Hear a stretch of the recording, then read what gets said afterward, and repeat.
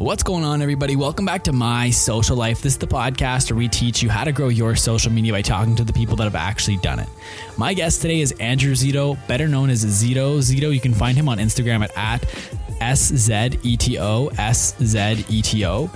And he is probably one of Ottawa's most interesting people. He's a photographer and a videographer. He's a skateboarder and a woodworker. And for a lot of his projects with woodworking, he recycles old skateboards and turns them into stuff like canoe paddles, baseball bats, levitating plant holders. And he's also a world traveler. And we're going to get into a lot in this podcast. Obviously, we're going to talk about his Instagram and how he grew it to over 21.9 thousand followers and the importance of being featured by other pages to help him grow. We're also going to talk about his woodworking process, building canoe paddles out of old skateboards, and we're going to talk about some crazy stories he has from his world travels.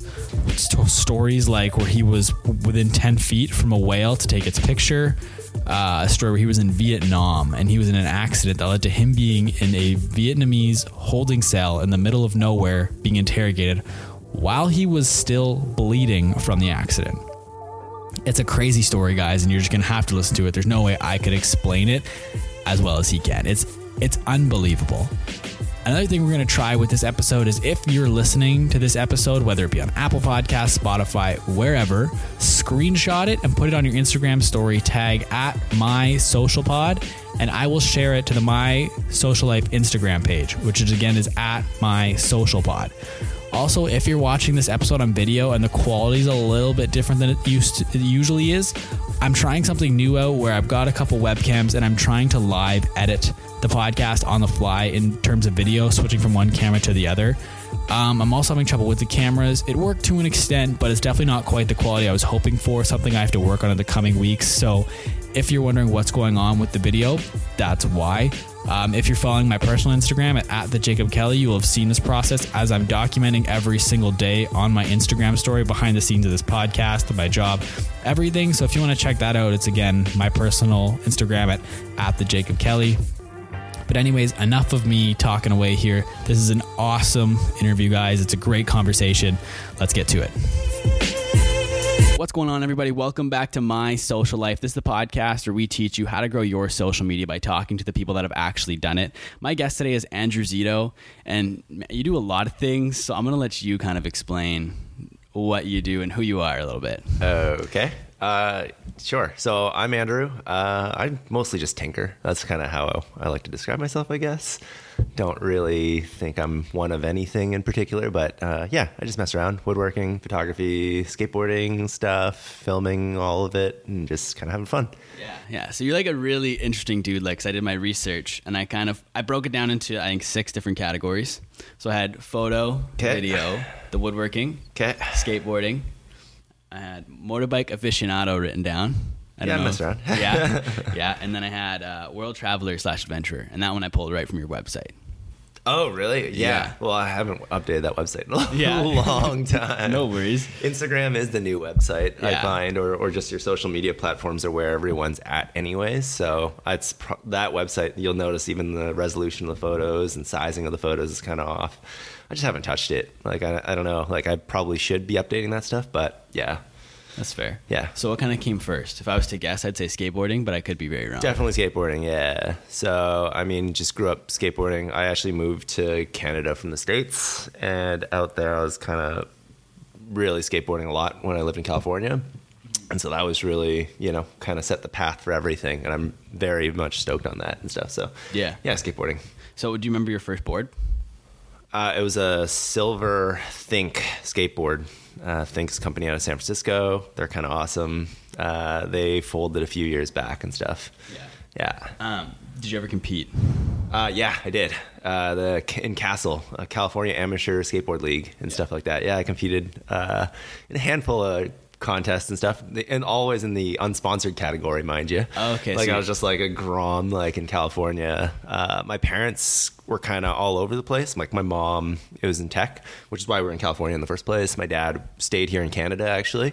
And so I was pretty much left to my own devices most evenings and stuff like that. So as long as I got my homework done, as long as I'm Asian, so as long as I got my A's and everything, my parents didn't care. So it was just like, do whatever. And when I first got to California, it was just like a pack of kids in a parking lot skateboarding. Like this movie from Jonah Hill, mid-90s, is about to come out, and it's going to blow everyone's minds, I think. But it's just like that. Like you're kind of just left to your own devices, and here's this pack of kids that are just like doing their thing. And that just immediately drew me and showed up and got aboard, sucked, took a couple of years to actually get somewhere and, you know, made friends and just kind of went from there. That's awesome. Yeah. So was it like an empty parking lot you were saying where you guys would kind of It was actually a parking lot beside the skate shop. Okay, so cool. the shop was called Gone Surfing. It was in Roanoke Park, California, and a lot of homies and a lot of good memories in that parking lot. Yeah. Yeah. So was it like no like ramps or anything? It was literally just a parking lot? Yeah. Or Yeah, it really? was, So yeah. you guys had to be kind of creative then. Street skateboarding. Yeah. That's what it's all about. Yeah. Yeah. Kind of leads me to like this theory I have that like skateboarders breed like some of the best creative minds just because basically anywhere they go, they can kind of visualize like different tricks they can do on different objects and stuff. Yeah. And I just see like I look around at other creatives and like people like Casey Neistat, he skateboards, Peter McKinnon skateboards, like all these different people. Daniel Schiffer out of Toronto. They kind of skateboard. Yeah, they don't, like, not completely, but like there's They're- definitely a little. And I just kind of have that. What do you think? Like, do you think skateboarding breeds like a lot of creativity? It's just something I've kind of seen. Yeah, those guys are incredible. Don't get me wrong. I'm obviously have a bias, but absolutely, like you have folks like Spike Jonze, who's created some of the most epic movies of all time, in my opinion. He's now running Viceland, their whole television side of things, and he owns Chocolate and Girl Skateboards. He owns like that whole distro and stuff, and he's an incredible skateboarder, you know. And yeah, I mean, all those guys you mentioned have hints of like, you know, having had skateboard and you know, they still ride skateboards around clearly. And so, yeah, definitely. I think it's, you know, it's the hardest thing to do, I think, like tricks and skateboarding and stuff like that. And so if you're able to kind of perspire through all that stuff and kind of get there, yeah, just, you know, you're a dedicated person, I find. So, you know, kind of goes from there. Yeah. So then did you kind of pick up the camera because of skateboarding to shoot like demos and stuff? Not demos and stuff, but like skateboarding. So I'd shoot photos of the homies and stuff like that. And yeah, that's how I kind of got into the magazines, and everything kind of then went on from there. Yeah. What do you mean by like the magazines? So the magazines, skateboard magazines. So in Canada, I ran a whole bunch with King Shit at the time, SBC at the time, and what was Concrete Skateboarding at the time too. Concrete's folded, SBC still has gone and then come back, and then King Shit is now just King because shit makes it a little too hardcore or something like that. So yeah. So kind of when did you start? When did you kind of pick up a camera for the first time? I was sponsored at the time, so like roughly around when I was 23, 24. I'm 32 now, so it's been a minute. But yeah, so like probably like 9 years ago. Okay. Yeah. Not bad. Do you know what your first camera was? It was a Nikon D300. Yeah? Yeah. That's awesome, man. Because it could shoot sequences at the time. And it was like, there's a very few cameras that shot like your 7-8 frames per second. And that was one of the cameras that did. And so it's just like, that's the one to start off with. Yeah. That's awesome. And then, so I know it's not been updated in a while, but on your website, I saw you do weddings and stuff. So you kind of... Oh, yeah. Yeah. So Yeah, I still do. Still do? Yeah. It's like the best money making thing. Like it's super lucrative and stuff like that. These days, you know, there were days where I'd do 12 a year, up to a dozen a year and stuff. And these days I really just keep it to about 3 or 4 a year. And kind of my thing is just like, if it's a wedding that I was going to be at anyways, then I would do it. If it's not, then I'm just like, yeah, I'd rather spend my time building something or something else. Yeah. That's fair. So you've done kind of photography for skateboarding and magazines, weddings. Have you done anything else professionally with photography? Photography? Yeah. I mean, photography and video these days, it's just like, that's kind of how I like my living, right? So my day job is I'm the multimedia guy at the Coast Guard. That's what I do. So I'm on ships, I'm on helicopters, and document what it is we do for the Coast Guard. You know, mind you, it's mired in government bureaucracy sometimes, so it's, you know, not the biggest creative outlet or anything like that, but it can be pretty fun. And then I do a lot of gig work, essentially a lot of freelance type stuff. Like right now I'm working with tourism on a video. I just finished a project with Husqvarna not too long ago, Husqvarna motorcycles, documenting their bikes and stuff. And yeah, just random stuff that comes up all the damn time, which is awesome. Yeah, I'm really stoked on that stuff. So with gig work and like weddings, yep. usually there's like primary and secondary shooter. Do you have a secondary shooter? You just do it all on your own? Not really. I bring on some second shooters when I can, and it's awesome. Like there's a lot of really great talent in the city, and so I've been really fortunate to bring folks along. One guy I have help with is Will Smith. That's his actual name. He's awesome. WRW Smith on the gram. Will is just a wicked dude. He's shooting with these guys now, Raised by Wolves, and just up and coming in the city. I really like him, and he's just got great attitude and everything like that. And so just when it makes sense and stuff. But I usually work solo. Oh, and this dude Mike McKay, my homie Mike McKay. He helped me on the tourism shoot of late too, and he's an awesome guy. I'm actually hoping to learn a lot from him and stuff. Yeah, that's awesome. And so you talk about doing video stuff too.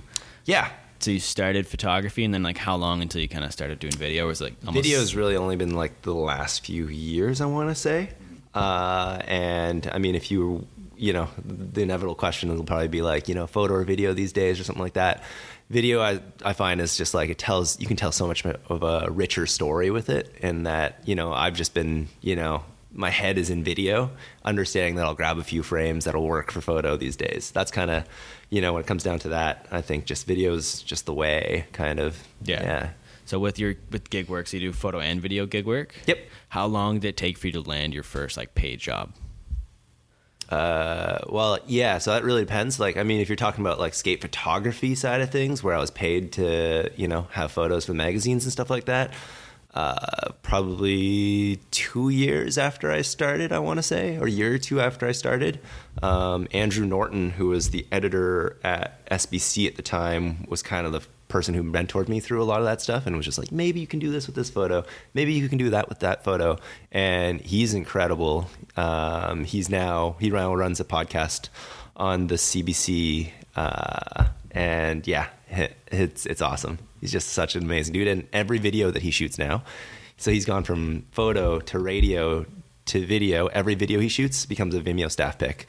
He's just kind of like that dude who's just so talented, and mentored me a lot and big inspiration. Mm-hmm. You talk about Vimeo. Yeah.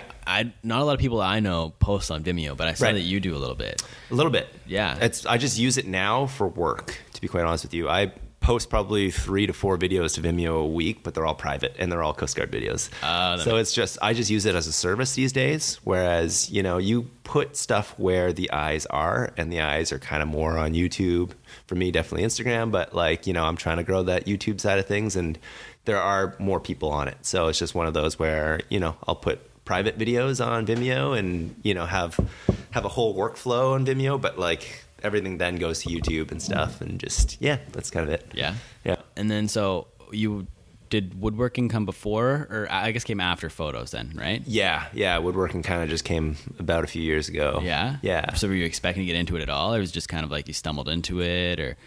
So I mean, that's an interesting one. I just think it's one of those things where I was looking for something a little more concrete to do in my life, kind of use my hands a little bit more. Having done the photo video stuff for a little bit up to that point, it was just like, what can I do that's more just tangible in my hands as opposed to just being behind a computer all the damn time, right? And so that's where it kind of came about. And it's just been an awesome ride. And, I just spent all of last night pretty much in the wood shop, and I got sore back because of it. But mind you, it's just like, I don't know, it's my passion for sure. I'm not I get out of there, got the biggest smile on my face just looking at the progress that's kind of been done and stuff. So that's awesome. And a big thing I noticed that you do with woodworking is you kind of upcycle or recycle broken skateboards. Yep. So how did that become something that you were doing? That you that was the nugget. That was the genesis for even going into it, right? You're talking about social stuff right now. It's all about your story, right? And my story is definitely skateboarding. It's kind of where I came from. It's kind of all my thoughts kind of straight up revolve around a lot of that stuff, and, definitely come from it. So, my thoughts initially was just I'm going to bring in 2 years before I even started, I bought a bandsaw and a sander, and I kind of failed at it by myself. The Ottawa City Wood Shop here in town is incredible. There's amazing people there that will help you bring your wild thoughts into fruition, and it's incredible. But yeah, so woodworking kind of came about just getting there, being inspired by folks, but knowing that skateboarding was my past and what I wanted to bring into the fold. You know, you can do a reclaimed edge or, you know, live edge, anything. That's great. But, you know, skateboarding really is my thing. And so just kind of brought it out and just been sticking with it. Yeah. So some of the stuff you make, I've seen, like you make canoe paddles is a big one. Yep. That's sort of my main business. Yeah. Just doing that. Yeah. Yeah. A baseball bat. Yeah. Which you can hit a home run fun. with. Yes, that's super fun. Yeah. And then I saw like it was like a levitating plant holder and like so. I guess there's not really like an instruction manual you can follow. You kind of all do it. Like you kind of just see what you want to do and you make it, right? Yeah. Basically. Well, and it's the OGs. It's the guys I'm telling you about, the guys and the girls that are in the shop that just friggin', hey, I have this wild idea. And they're like, oh yeah, that's doable. And they're just like, you know, these old timers, this guy, Richard, who's my favorite human pretty much at the wood shop, just super unassuming, but like the nicest human ever. Everyone in there loves him. And he's just, you know, if you have a crazy, stupid idea, he can bring it to life. He can help you bring it to life. Yeah. And so, yeah. So something like a canoe paddle. Sure. How long does that take? About 3 hours each paddle. Oh, really? Yep. That's not bad at all. I thought it was going to be like production work, right? Yeah. So, you know, I've got to a point now where I've got my jigs in place. I've got my process pretty well dialed. You know, I'm probably making close to like my 100th and something paddle at this point. So, and you know, I've taught a class on how to do it and it went really well. And so it's one of those where it's come to a point where it's pretty good. Yeah. Yeah. And so the paddles were, you said they're a main part of your business. Yeah. So that's Marry the Circle brand, right? Yeah. Yeah. So kind of how did that start? Because I know it didn't start as canoe paddles, right? Right. It started as like clothing and stuff like that back in the day. So these guys, Raised by Wolves, is like, they're like my super good homies, just university homies and stuff like that. Me and like, you know, when I was doing my master's in university, I was just like, it was one of those where I just didn't feel like I was fulfilling like my creative side of things. It was very much so just like grind, 6 a.m. to midnight, school. And I just needed a nugget of creativity besides skateboarding a little bit, getting out. I was also living in Halifax at the time. Very much so kind of by myself at the time. I kind of like moved from here to Halifax to do that. And so I'd bounce ideas off of my friend Cal Green all the time, who's part owner at Raised by Wolves. And it was just like, yo, what do you think about this? Sort of a brand around photographers and skateboarders, but like skate photographers and stuff like that. And so I still make camera straps. It started off with camera straps and clothing. The camera straps are still selling. I still sell a handful a week and stuff like that. So I have my laser and I produce those and, you know, laser in people's like Instagram handles and things like that. And yeah, so that's kind of how it started about. And then it's just, Mar is kind of like my hobby brand. And it's just kind of evolved into just everything, a little bit of everything. Yeah. Yeah. So it's Maru, am I saying that right? Yeah. Yeah. It means circle, right? Yeah, in Japanese. Yeah. So kind of how did you come to that name? It's circle. It represents the lens of a photographer. So that was kind of the genesis of that. I don't remember how it came about anymore. It just is what it is. Yeah. Yeah. That's awesome though. Yeah, thanks. For the paddles. Okay. Where do you get your skateboards? Like how many does it take to put in one paddle? It can be like pretty much parts of two boards. You could probably do it with one board. And the boards come from the city. Top of the world, primarily Burling. My homies that own that shop and stuff. So they'll just save a stack for me and they know what, they know what I'm looking for. Just colorful boards and stuff like that. And it's so much so to a point now where when they go into designing a board, they'll look at, Szeto, these are the types of plies we want to put into this board. Are you cool with that? And, you know, so we go in knowing that, you know, there's going to be a recycled life cycle for this board, right? And there's going to be a second life for this board into a product. So, you know, we kind of go in knowing that. And yeah, it's awesome. Well, that's unreal. So Yeah. you don't have to buy them or anything. Like it's just, that's awesome. They're broken, generally speaking, or they're worn down to a point where, you know, nobody should be skating it. So it's one of those where let's cut it up, make it something else. Yeah. That's awesome. What's how long does it take for usually for the average skateboard to break? Like my knowledge of skateboarding is pretty much Tony Hawk Underground and that's, but like, so which how is cool. long? That's amazing. It really depends on who the skateboarder is. Like, you know, when I was in my prime, let's say, it would be like 2 weeks.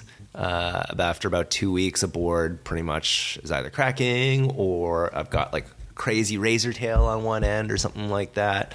And it's just wear and tear, right? These days I can skate a board for a few months, right? Just, it depends on how much you get out there and how much you're giving her.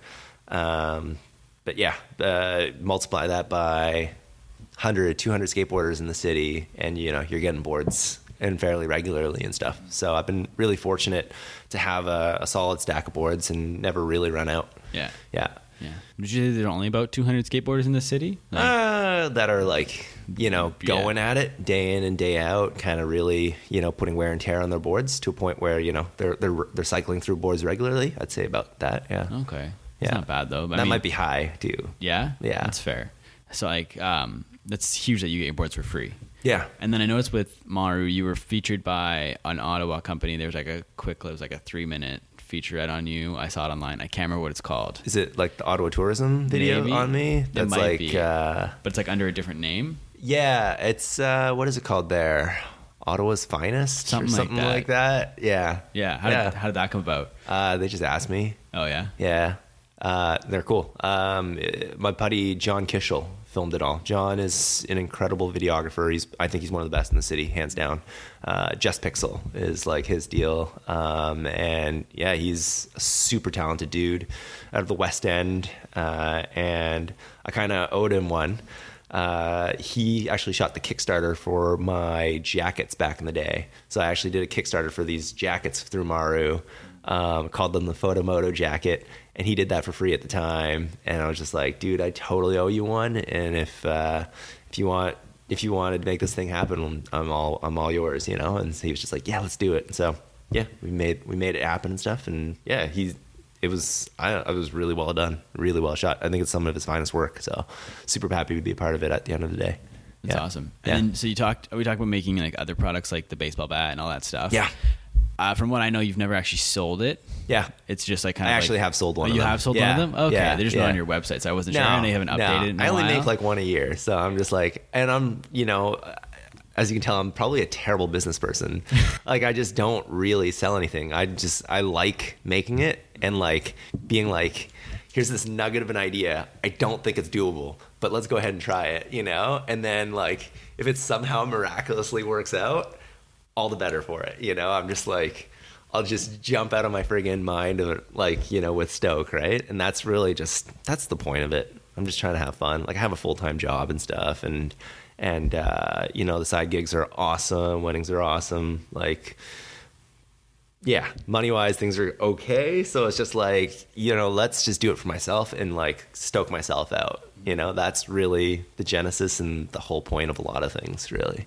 Yeah. And then kind of going to the travel part of everything. So do you travel a lot because of your full-time job? Yeah. Yeah? Yeah. Okay, so you're on the ships and you're just kind of going wherever they're going. Yeah, Coast Guard. There's no coast here in Ottawa. That's fair. Yeah. Yeah, so I'm fortunate I get to go out to a lot of random spots because of work, and I try to make the most of it while I'm out there. Yeah. I think it's, I think we're all the better for it. That we show and are actually engaged with local communities and stuff like that as well, and you hopefully spread the word organically when you're hanging out with folks like that, right? So yeah, it's just like I just got back from Nova Scotia where I had the time of my life with my good pals there. Those are all friends that I essentially made when I was out there studying, and then I got back from Rankin Inlet not too long ago too, and it's just like far north. That's the second biggest community up in the Arctic. And incredible place, incredible vibes, good people that work for us up there, and super stoked. That's awesome. And then have you ever done any travel for other client work that's not related to your full-time? Good question. Not of late. No. I know you did some stuff with Maru. You used to do some video stuff with Maru, right? Yeah. And then I think it was like out in Seattle. Yeah, that was like a long time ago. Yeah. Yeah. I mean, that was like, again, the genesis of it was like cover some, photographers and stuff like that. And so I hooked up with my buddy Jordan Nicholson. And I'm not sure if you saw the piece or not. Maybe. But it's my homie Jordan, he's just an incredible dude. He's such a positive spirit out in Seattle. He's a photographer who has no arms. Yes. Okay. I did watch that one. And so it's just like, but he's like, he shoots with like Macklemore, and he shoots with Jeff Burnett and all these guys. And he goes out to South Korea to film with them and shoot with all these people. He shoots all these music videos for these awesome rappers out in Seattle. And it's just like, you know, for somebody who's, you know, at such odds to come through all of that and still be one of the top in the game in such a, you know, competitive city. He's just, and to also be such just a positive force in the world. I just, you know, I had to go out there and meet them, and Maru just kind of gave me a reason to do that. And it was an incredible, awesome experience. It's awesome. Yeah. Do you have any favorite destinations that you've been to? Favorite destinations that I've been to? I mean, honestly, Nova Scotia's up there. Just the homies and what they're doing out there. They've kind of like, they're really developing a community out there, out in this spot called Cow Bay, which is about 20 minutes out from Halifax. You know, they've built themselves a little dirt bike track. They have an indoor bowl. They're surfing right in their backyard. They all own very interesting businesses: coffee, pizza, skate shop, building construction. They're just super epic people, and it's people. Like, I really enjoy stories and good vibes, and it's just like, those people are killing it. And yeah, so that's just always such an incredible destination. We did our motorcycles across Newfoundland too, and that was incredible a few years back. And it's just like, yeah, all the things pretty much. Yeah. And then with building like your own little community, I know you recently put out a YouTube video about buying a plot of land to build a cabin. Oh yeah. So are you trying to do something kind of similar here? Like maybe not to the same extent, but similar with your own little cabin? Yeah. Try to. I mean, that is kind of, you know, I'd like to do something where I'm just tinkering with the idea of different types of businesses and stuff like that. So it's like, you know, something, get into the Airbnb game or build something that's kind of interesting and just get people stoked. It's a little far out, and I don't know if we necessarily have like the concentric group of homies and stuff that were willing to be out there and go out there and stuff like that. So I'm not sure if it's necessarily for that right now. More than anything, it's just, you know, keep progressing. And the next part is just like, you know, I'm done this canoe now that I'm building. And this is all about, the next step is building homes and bunkies and just jokes, structures. I think that's kind of it. So yeah, that's where I want to take my learning, and that's really what that's for. That's awesome. Yeah. I was going to bring up the canoe. So I think, when'd you finish it? Like yesterday. It was yesterday? Like I literally put on the seats yesterday, and I'm going to take it out today, I think. If I can get it out of my basement.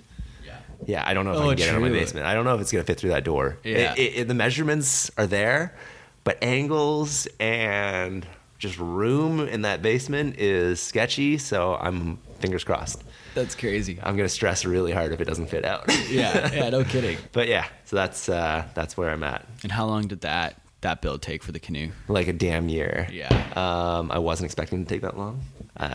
You know, I got through the initial parts of it really quickly, and then summer hit, jobs hit, different things, you know, travel hit, and so I've been kind of slower with it. But like, last coat of varnish went on it earlier this week. Seats went in yesterday, and I'm gonna take it out hopefully today. That's awesome. Yeah. Any like skateboard stuff that you built to go into the canoe? Yeah. So both decks, which is sort of like that section where the gunnels meet and stuff. Right in there, you have a deck right there, and those are both skateboards. So skateboard deck. That's awesome. Yeah, kind of jokes. Yeah. So, and then back to back to motorcycles. I forgot to bring this up. Sure. You also did a motorcycle trip across Vietnam a while ago, right? Yeah, that was like our first big one. Yeah. That's awesome. So how long have you been motorcycling for? Since that trip, since I was 25. So it's probably, holy shit, up to 7 years now. 7 years, I guess. Yeah. That's awesome. And then another thing with motorcycles is like people think they're dangerous to drive and this and that. They are. I know you had like an accident in Vietnam. I had multiple accidents now. Yeah. Motorcycles are super dangerous. Yeah. Like, I try not to ride on the road these days if you don't have to be quite honest with you. Like, I'm just like, and it's not me, it's other people. They don't look out for you. Like, it's like, I love being on a bike, but I love being on a bike in the country, on trails and things like that. I'm kind of over roads and traffic and everything like that, you know, like, I don't text and drive, but I'm still distracted, to be quite honest with you. Sometimes, you hear a ding and you're like, whoa, where was that from? Or I've got my pup in the car and he's freaking out or something like that. And, it's just too easy to lose sight for a second, and that for that second to be you in the wrong place at the wrong time. I got hit last year, 2 years ago, where this guy was making a U-turn. I mean, I wasn't super hurt by it or anything like that. My motorcycle got busted up a bit, banged up a bit. And it was just a guy making a U-turn who didn't look, and so, yeah, stupid shit happens and stuff. But motorcycles are awesome. Just sometimes just kind of dangerous on the roads and stuff. But yeah. But I think there's one specific crash in Vietnam where you got questioned. Oh yeah. I was put in a friggin' Vietnamese holding cell for hours. And no one spoke English. And they were just kind of kept asking me the same questions, but without understanding what I was even saying. So I would give them the same answer over and over and over again. And we were actually calling our consulate, the Canadian consulate, and it was on a Sunday. So people weren't even there, but we actually eventually got a hold of somebody in Ottawa, and we're just like, yo, just to let you know, we're in the middle of nowhere, Vietnam, and we're being held in these weird holding cells out in the middle of nowhere. I know this call is costing us a crap ton of money, but just to let you know, here are our names. We're all Canadian citizens, and we're held here just in case you don't hear from us the next little while, because we were legitimate concerns about what was actually going to happen to us and what was kind of going on and stuff like that. And I was, so I mean, I'll show you this. Okay. You might, I don't know if you can move that. You can move that if you really want. Okay. But it's just sketchy. My knee is so banged up. My brother looks at it and he's like, what the hell is that? It just looks like this little blob on my knee here, right? And that was still from, so I was I fell underneath my bike, and the shifter throttle went through my boot. It went through my boot, smashed my toes. I had a couple broken toes, and then I was pinned underneath the motorcycle, dragged by my knee. And so I was dragged probably 20 feet or so under my bike and stuff. And what happened essentially was a motorcycle came on. We were on the main highway, the A1 in Vietnam, and this guy wasn't looking. I was like, he's going to look, right? And it's just across two lanes, and he didn't look. And I was just like, it's my bad, because I really shouldn't have assumed that he wasn't going to look, because it's just Vietnam traffic. It's just, everyone for themselves, right? I really should have taken additional precautions, but I did not. And I hit him, and we both went down. And yeah, apparently he went out to the hospital, but I don't know. It seems so sketchy over there. And yeah, I was dragged under a bike. Then I was brought into questioning, and then I was put into this big interrogation room / holding area, and it wasn't until very late or early in the morning we were allowed to leave. And it was early in the day that happened, so I was just pretty much, our whole day was spent in some room somewhere in Vietnam, just being questioned over and over again by police who were in there. It's a James Bond style thing where this guy's in this full Vietnam police garb, smoking a cigarette across from you, asking questions. That was and I was just fuck, what is going on here? But it makes for super awesome stories, I guess. Yeah. So at the end of the day of that too, I was bribed $300 and American. So I gave him $300. He was so how they did it was they took a ruler to my knee and said, your cut is this big. The other guy broke his ankle. So his injuries are worse than yours. You owe us $300 American, and you're allowed to leave. And I was like, why didn't you just tell me this 7 hours ago? Here's $300. We'll get the hell out of here. This is the worst, craziest experience in my life, yeah. So that was how that story came and ended. That's wild. Meanwhile, my friends were all in a separate area. They weren't being held. I was kind of the only one being held with guards and stuff like that. And they were kind of coming up with so they were the ones who were actively calling the consulate just to be a bunch of Canadian boys in the middle of nowhere, Vietnam, with a bunch of cops holding us and stuff. And they were kind of coming up with I don't know, all sorts of other types of ideas as to what should we do? Should we leave? And then that's obviously they're not going to leave, but it was kind of what do we do in the worst case scenario here, right? Like, what if they actually start like doing stuff to us, So, yeah, things are going through our heads and stuff, but it all ended off well. That's wild. Yeah, it was fun. It was, it's a really good story at the end of the day. Yeah. We were scared shitless a bit during that time. And I was just profusely like bleeding too. I was just like there, just like I had gauze around my leg, but it was blood like everywhere too.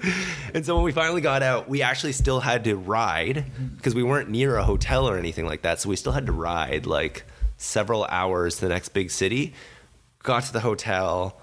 Thank goodness it was a nice hotel. A lot of these places are like little shacks that are like molded all over just because there's flooding all over Vietnam and stuff like that. But we got to a place where I could take off the gauze, actually clean everything well with soap and our first aid kits and everything like that, and things were okay. Did you go to the hospital, or you just cleaned it and you were good? we just kind of cleaned it, and there's like, broken toes, what are you gonna do about it? Like, there's nothing you can do. Tape it up to the next toe over.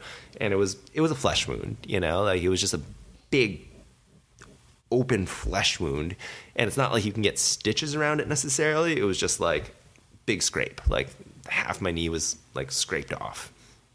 So it was just like, shit. you can't like stitch that necessarily, so you just package it up, clean it really well all at the same time. Killed for like over a year, because I think I definitely got some nerves and stuff. So like whenever I'd like bang up, like I'm entering a car and I'd bang up on a seat real quick, it would be like the most friggin' heavy pain for like the year or two after that. But it's since healed up all right. And so, yeah. That's like a wild story. Yeah, I guess so. That's okay. I think too, I just noticed like in terms of more bike accidents, there's one like right outside your house too. That wasn't you, right? I don't know. When was that? I don't know. It was on your Instagram. Oh, really? It was like stay safe, but they're like someone just got into a crash outside my house. I don't know. That was a long time ago. Yeah. Damn, you go deep, dude. Yeah. That's cool. Yeah. I mean, I just see there are accidents happen all the time, and just riding motorcycles is not the safest thing. It's awesome though. So just do it. Be cautious. And double, triple check. Don't assume anything. Don't ride in anybody's blind spot. And I would say get a dirt bike and go in the trails. It's way more fun anyways. Yeah. That's fair. Yeah. So Instagram. We'll kind of pivot to Instagram. Sure. So you're currently sitting, I think I checked yesterday, 21.8 thousand. Okay. That's like what this podcast is about, right? Like that sort of things. Yeah. I like to like kind of go first half like the backstory, just kind of give people context, like who you are, and then kind of dive more into. Which is like, cool. I mean, I'm not like the best about talking about this stuff because I'm like probably pretty loose. I don't really have a strategy, but just post good shit, I guess, and do fun stuff and document that. That's kind of where I'm at with these days. But I guess, whatever that. No, 21.9 or something like that. Yeah. Yeah. So your Instagram, basically, like you said, you just kind of document what you're doing. Yeah. These days, for sure. Definitely. So you kind of changed before? Like, what were you kind of doing before? Well, it would be like, shoot scenic locations, travel. Like, you obviously have all the most epic travel photographers out there doing their thing. And I think I definitely started off kind of like that just because I was given opportunities to travel often with work. I would go and then be like, ooh, I'm going to catch a sunset here and do that. These days, you'll see it like, you watch Peter McKinnon's vlogs and he's just like, up there on that peak there, that's the spot in Jasper that everybody goes to. And there's like 70 people there at 7 a.m. trying to catch that same sunrise photo. And so it just kind of became one of those where I think I was seeing that. And that's kind of the genesis for like woodworking and a lot of growing products from under my own feet and hands that maybe other people can't touch right away, right? And so it went from kind of travel photography, a lot of that kind of stuff, then transitioning into like bigger, deeper projects and more documenting that. Okay. As opposed to anything else. Yeah, and you've never really deleted anything on your Instagram either. I don't think so. Like it's I mean, I maybe have back in the day. Yeah, like little things here and there, but for the most part, it's all there. I think so. I don't know. How would you know? Because I went back and looked. Like, I'm just assuming because I went back and you got stuff back there in like 20. Some whack shit, eh? Yeah, but like it's just cool because I feel like a lot of people now, once they start to get followings, they go back and they like clear everything. Whatever. I mean, it's just life, Ex-girlfriends, it's kind of fun to see, Yeah. So did you do anything specific to kind of grow your account? Was there like you used a lot of hashtags? I still do. I mean, that's just status quo these days. I think I was fortunate enough to have hit it. I think I was fortunate enough to have hit it at a good time and stuff. As some of the YouTubers these days, right place, right time kind of a deal. Got featured a bunch by different places like Explore Canada or what's their main one there? Explore Canada, right? I think so. There's one that's just Canada. Yeah, and so I was featured by them a handful of times, or very early on. These days, not so much because I kind of transitioned out from doing a lot of that stuff. But them, I was also getting gear from Polar through my homies at Tiger Distribution in Montreal, and so they would repost my stuff all the time. Polar stuff out in Oregon has a huge following, and so that kind of every time they would do that, which for a while there was every few weeks for a few years there, it's gain 200 followers in like a day because people are just stoked on your content through them and stuff like that, right? Just sort of that same vibe and stuff like that. So I was fortunate to hit it, I think, at a good time, have a couple of really rad sponsors that gave me gear, and then it was just a cyclical thing where it was just keep posting the stuff that people wanted to see to a certain degree, and good things happened. So you notice that when you get featured, you get a lot of people coming over. That's the way to do it. Yeah. Really? Yeah, that's interesting. Because I had a guy on here recently, also a photographer, and he found it was the opposite. Like he would get like a couple people here and there. But I just think depends on who you're featured by, I guess, right? I mean, Polar was huge. The Explore Canada side of things was huge, obviously. But it's and maybe it's a few followers, but cyclically. And then back in the day, I think there were maybe more people, like fewer people on the platform and stuff like that. So you were more susceptible to be like, damn, this person maybe is doing something cool, right? Let's go check that out. Whereas these days, definitely is much more saturated out there. So maybe there's less of a inclination for folks to then follow up through that thing because why do I need to look that when I'm already following Polar and they'll just keep pumping stuff out, right? But it's kind of like I think being featured on it multiple times, people seeing the name over and over again, being like, maybe this guy's doing something rad, let's go check it out, right? Yeah, that makes sense. Yeah, and so did you have any one or two pieces of content that really popped where you really got a ton of likes and then a ton of people came over? Or? So the one of late that I can think of is my homie Trent Presler.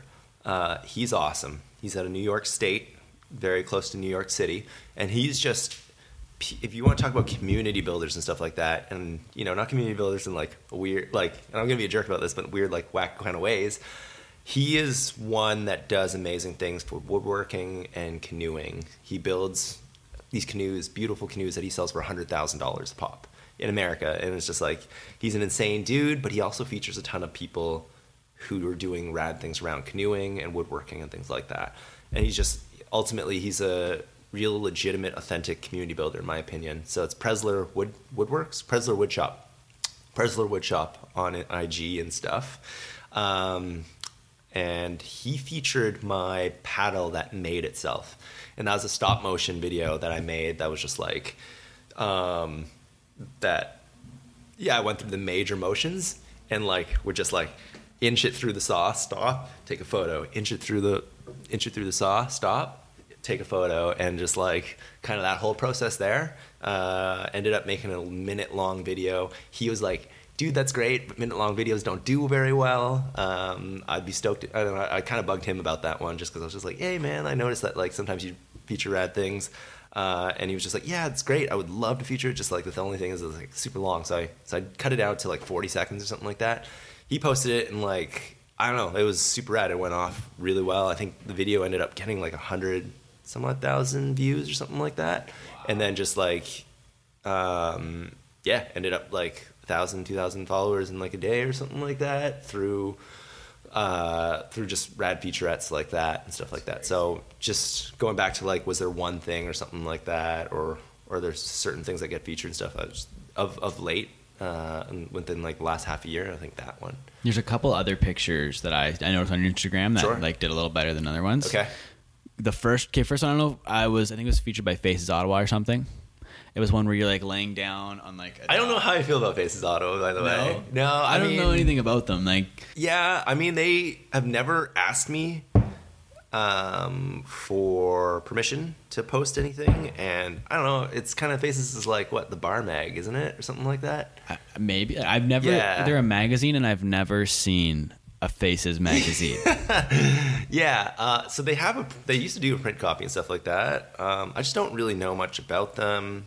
As long as folks are crediting me, I don't mind them reposting it.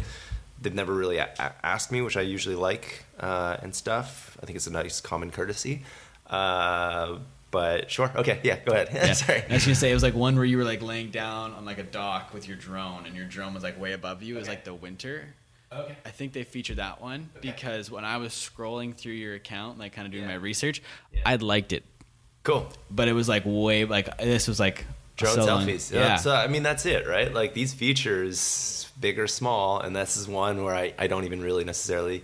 I'm just like, oh, cool, I guess. You know, it's just like we'll get people to check out your stuff and eventually, you know, get you to follow or whatever, right? The other two. Okay. There's one that I saw that really jumped out was the underwater plane. Yeah. Okay. What's the story behind that picture? 'Cause that's unreal. Well, that's at Morrison Quarry. And so, like, I dive and stuff, right? And I learned through Sharkies. Sharkies takes you there to, that's like where you learn how to dive. That's just like you get your certification. You get your PADI certification through diving at Morrison Quarry, going down to 60 feet and everything like that. And the plane is actually about 30 feet underwater over there. And it's there. Okay, that's Yeah. pretty sweet though. Like, Yeah. Because I noticed it did like really well, like Yeah, compared it to was your other posted stuff. everywhere. So that one, if you look at like my tagged photos from back in the day, I think it was featured on like every friggin' like Worldview, this, that, some really legitimate accounts, and some like kind of whack ones too. But like, just, yeah, that one went off and stuff. And again, it's one of those where I think it was early days, right? I think Explore Canada posted it back in the day too, and you know, I think that's one of the blow up photos, if you will. Yeah. So. And then there's another one last one that really stood out to me is your friend. I think his Instagram's Captain Tom. Yeah. Tommy. He's like riding a shark or something, or like some. Okay. How, what is that story? Dude, it's the same place. Really? It's in Morrison Quarry, yeah. And it was just like we were literally learning how to dive. Yeah. That was just during our training session. That's what it was. Really? Yep. So it's not a real shark then? No. Okay, I was like, if there's any chance. It's not real, but it still scares the shit out of you because you're like in this quarry. It's massive. The water is super clear, and you can be like, and the visibility is really good. You can be like, 500 meters off of it, and you'll still see the looming figure off in a distance, and you're just like, ah. Like even though it's fake, and you know it's fake, it's just tethered to the ground. It's a scary ass looking thing. And it's just like if that were real life, sketch. There's one other underwater picture. Okay. Maybe it's Morrison Quarry too. It looks like you're like swimming with whales pretty close. No, that's in Newfoundland. Oh, really? Yeah, that's Okay. actually diving with humpback whales. I went through a whole phase where I was really into like jumping in with underwater animals. So like, yeah, them. I went to Norway actually to try and jump in with orcas, and I did. It's just like orcas don't want anything to do with you over there. They're just interested in their food, and like if you're not food, they're just. And thankfully we're not food. They just swam away. But yeah, I had a fascination for a few years there, and so I'd jump in with every marine mammal I could for a while. Yeah, because you were pretty close, like in the picture I saw. It was like from me to about your white chair there. For folks who are looking, his white chair is about 10 feet away. Yeah. Yeah. That's crazy. Yeah. And then, so with your Instagram too, I noticed a lot of your pictures don't actually feature you. Like you're not in them a lot of your pictures. Was there like a thought behind that, or it's just people want to look at my dumb face? No, it's just like, yeah, it's not about me. It's about the experience, and it's about documenting the experiences and stuff. I never like being the selfie Sam guy. I don't like taking pictures of myself really, behind the lens kind of a guy. So that's it. That's fair. And so kind of along the same lines of like being featured is collaborating. Did you ever really collaborate with anyone like intentionally and got followers, or maybe you just have a friend? I think your friend Captain Tom there has like 19,000. Yeah, he's the best. He's like my best friend and stuff like that. So I mean, collaborate. I mean, sure, but we're probably just hanging out and just doing shit, to be quite honest with you. And yeah, same through a lot of folks like Husqvarna. Like we collaborate, if you will, or I create content for them these days. Just kind of organic, whatever works. Yeah. Any other like content creators, kind of like other photographers you've worked with, done stuff with, or just is it just kind of, like intentionally, like, hey, let's hang out and do stuff? Then, or is it just like your friends? I mean, if there are people who stoke me out and do things that are rad, this girl in town, Petra Van Eggen, I've never actually met her, so there's that. But she's doing some really rad animation work in town, and this canoe that's being done, I might like shoot a video around it, hopefully in the next week or two, and might get it to her for some animation type stuff or something like that. And so that's something we've been talking about, and she's just somebody I think who's doing something different and interesting. I think that's the thing that catches me these days. It's like, do something different and interesting, or else why are you doing it? Kind of a deal. It just looks the same as everybody else. But no, there's something to say that, you know, if it's different and interesting for you, that's important, and if you're learning, that's awesome. Yeah. But yeah. So you just kind of reach out to her through DM or something, or email? Yeah, I mean, we just kind of commented on each other's stuff every now and then. It's just like, it's just organic, whatever works for different folks and stuff like that. That's kind of where it's been at and stuff. With deals with Husqvarna and stuff, did they kind of reach out to you like because they saw your website, or they see like, we saw your Instagram, we like your Instagram, we want to work with you? It's Instagram. Instagram? Yeah. Like 9 times out of 10, probably like 10 times out of 10, it's Instagram these days, right? Yeah. So kind of how did they send you a DM, or did they email you? It's been years. I've been working with them for years now. Okay. The original marketing person was Victoria Het. She is like an incredible rider, like one of the first to do like a major rally overseas and like to represent Canada doing like, so it was incredible honor working with her. She rides a million times better than I do. Just and a super nice person, like the nicest person ever. And so I started working with her actually, and we actually put together this, well, we didn't actually, not me, but she put together this, what was called the Ice Rip, and it's all their motorcycles with studded tires on them, and we go ride them out close to Montreal. Okay. And then we put together a guest list a few years back, and, you know, kind of brought some of my East Coast homies like Dean Petty, Sean Mordo, who are amazing riders or amazing people and riders. Like Dean is a person I just stayed with in Halifax, and he's pro surfer. He owns Yaya's Pizza, Anchored Coffee. Sean Mordo owns Halifax Speed Co. and just an incredible people. But yeah, so they put together these rad events, and it's just like I helped them document it. I'm paid for that work. And then it's been one of those where it's just like, hey, do you want to take this bike for a few weeks and stuff like that? And just, you know, create some rad stuff with it. And I'm just like, yeah, let's do it. And so these days, Allison Thompson is the marketing person over there. She's great, super nice lady. They're actually at the Toronto Motorcycle Film Festival, and they've got a bunch of banners up, and they're like, a bunch of them are my photos and stuff, so it's kind of rad. And yeah, it's just a good relationship. I wish I could afford their bikes, but I'm a cheap, broke bastard sometimes. So, and you know, my priorities are kind of with some of my building these days, and so yeah, kind of just saving money to do that kind of stuff. But yeah, they're rad people. Bikes are on another level. It's like nice to like go from like my beater KLR to like riding a bike that's in 2018, you know, like it's got ABS, like all these safety features, and it's just like an amazing digital readout. It's just like, whoa, this is what riding a motorcycle in 2018 is like. But yeah, I like my ghetto bike too. Yeah.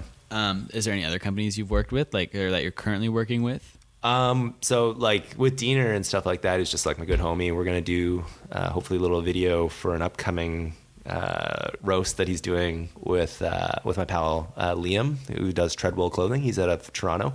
He's also like the lead singer of Cancer Bats and stuff like that.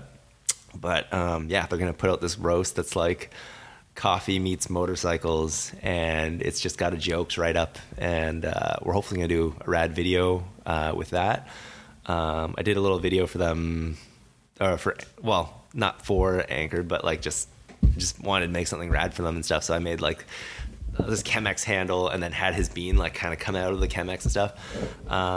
Yeah, just random stuff. Like other things of late, I don't know fully, but yeah, I can't recall fully. Sorry, but yeah, just random ones of late that I can remember. Yeah. So usually when they like reach out, it's all like DM and Instagram, or is there? Yeah, or email and things like that. Oh, a Novacraft canoe.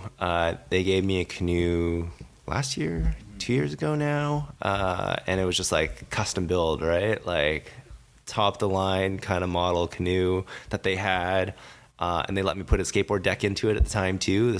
And so they're awesome. Sarah Mills, who's kind of behind their marketing over there, she's an incredible person and great to work with, and super. I wouldn't. Like, all my photos are friggin' of canoeing these days. I honestly wouldn't be that, like, as much into it as I am if she hadn't reached out and gotten that to me. And I'm so grateful and so thankful for that, because it's just, like, such a beautiful thing to do. I love canoeing, and it's just, like, I have an amazing boat to do it with, and it's through them, so, yeah. You've never tipped a canoe or anything? Oh, I have, for sure. Yeah, well, and it's mostly just to do it for the sake of doing it. I'm not like, the only time you come close is when you have dogs in the canoe and they're just ripping around. And you're like, what are you doing, bud? Stay on one side. You're going to tip us all over. And I got camera gear in here and it's going to suck. That must be a poor you having all your gear in the canoe. Like, it is. But I don't know. I'm a relatively adequate swimmer. Working for the Coast Guard, you know that safety is first, and you know that you're always wearing your personal flotation device. So I've always kind of got my trusty life jacket on, and never really too concerned. I also practice like a lot of self-rescue kind of stuff, and I've been a part of a lot of rescue courses through Coast Guard, and so I know kind of what to do in a lot of these instances and things like that, so I'm never too worried. My dog's a better swimmer than I am too, so there's that. So yeah, in general, I'm not overly concerned. A camera's a camera. They're disposable to a certain degree, and I mean, not so much on your wallet, but it is what it is, and yeah, I'm not too concerned about tipping necessarily. Yeah. What kind of dog do you have? The blue heeler. He's crazy. Yeah, he's crazy. But he's lovely. He's awesome. Yeah. Yeah, so we cuddle. Yeah, that's great. Yeah. So with the gear, what gear are you kind of rocking right now? Right now, I destroyed a Nikon D800. I destroyed a Canon 5D Mark IV, unfortunately. It's like $6,000, like just like gone, which sucks. So now I was rocking a Canon 5D Mark III because I could afford it. And then at work I got a GH5. That's a great camera. Can't handle anything in low light. And then I've since bought a Sony A7 III, which I'm kind of my primary camera these days. It's good and bad, as with any camera. I wish it kind of had a flip out screen. It's kind of a lot easier for like vlogging and stuff like that. Like I don't necessarily vlog per se, but like it is a very handy feature. It does shoot better low light photos, and like that used to be my bread and butter back in the day, shooting like starry nights and things like that. So not having had a camera that's capable of doing that, frankly, in the last year or two has like kind of killed me. So I'm kind of excited to have this camera now, and it does a good job. Yeah, it shoots really nice 120p, nice beautiful slow motion. It's more or less a complete package. Yeah, so I'm pretty pumped on that. That's awesome. When you're doing your Instagram stuff, is there any helpful apps or website you use? Like, for example, like UNUM is one where you can kind of plan your posts before you post them. Oh, that kind of stuff? No. Yeah, nothing? No. I mean, I use an app called PhotoPills. Okay. And PhotoPills is just like, it tells you where the sun is going to be. It tells you, what stars, where the Milky Way is and everything like that. And, like, for actually, like, then and there, and how to, where the Milky Way will be at 3 a.m. and stuff like that. That's, how to shoot the photo better, and when to shoot the photo, when to set your alarm to wake up to get that photo. Maybe that. But like planning anything, like no, but that like even that app there is like a perfect example. Yeah. So that app is great, and that's about it. Like Visco for editing, VSCO. Yeah. I think I use like the Hype Beast filter or whatever, but everything otherwise is all through Lightroom. Yeah. On my computer there, and yeah, that's kind of it. Yeah. So with editing, would you say you have like an aesthetic? kind of? I've got my filter, and I throw that filter on everything, and there it is. Yeah, keep it simple, right? It's a filter I kind of developed years ago that I kind of like, and just, don't overthink it. Yeah. Don't overthink it. Just put it out there. It's about the story of what you're doing, not how good the damn photo is. Hopefully, And I'm getting more and more into that. Just not worrying about quality or any of that stuff.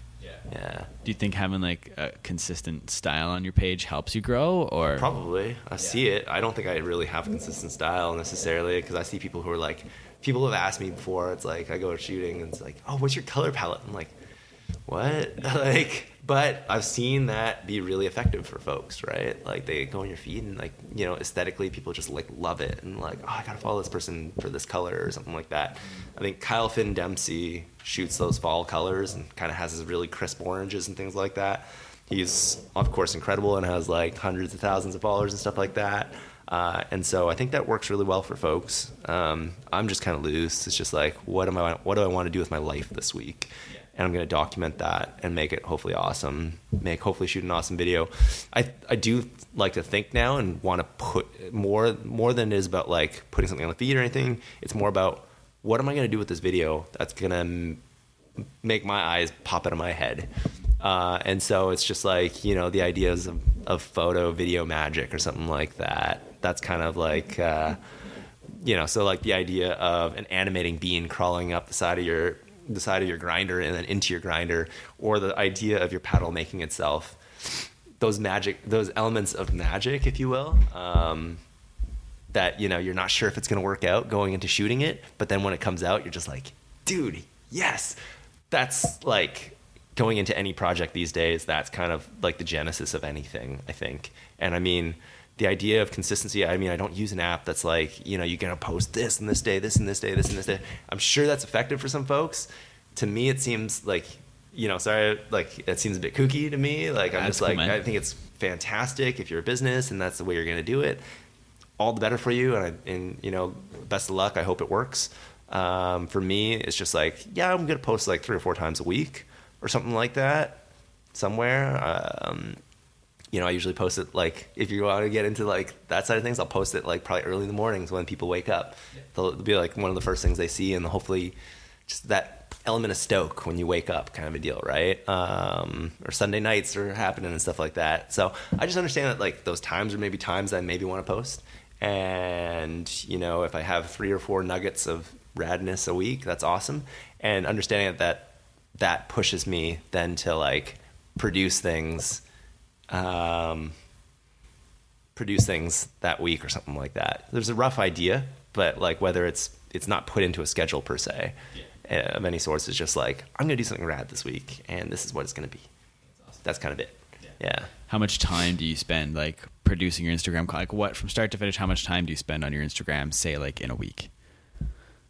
I don't know. Like, is that like just like browsing it and stuff like that? No, not like because the explore feature.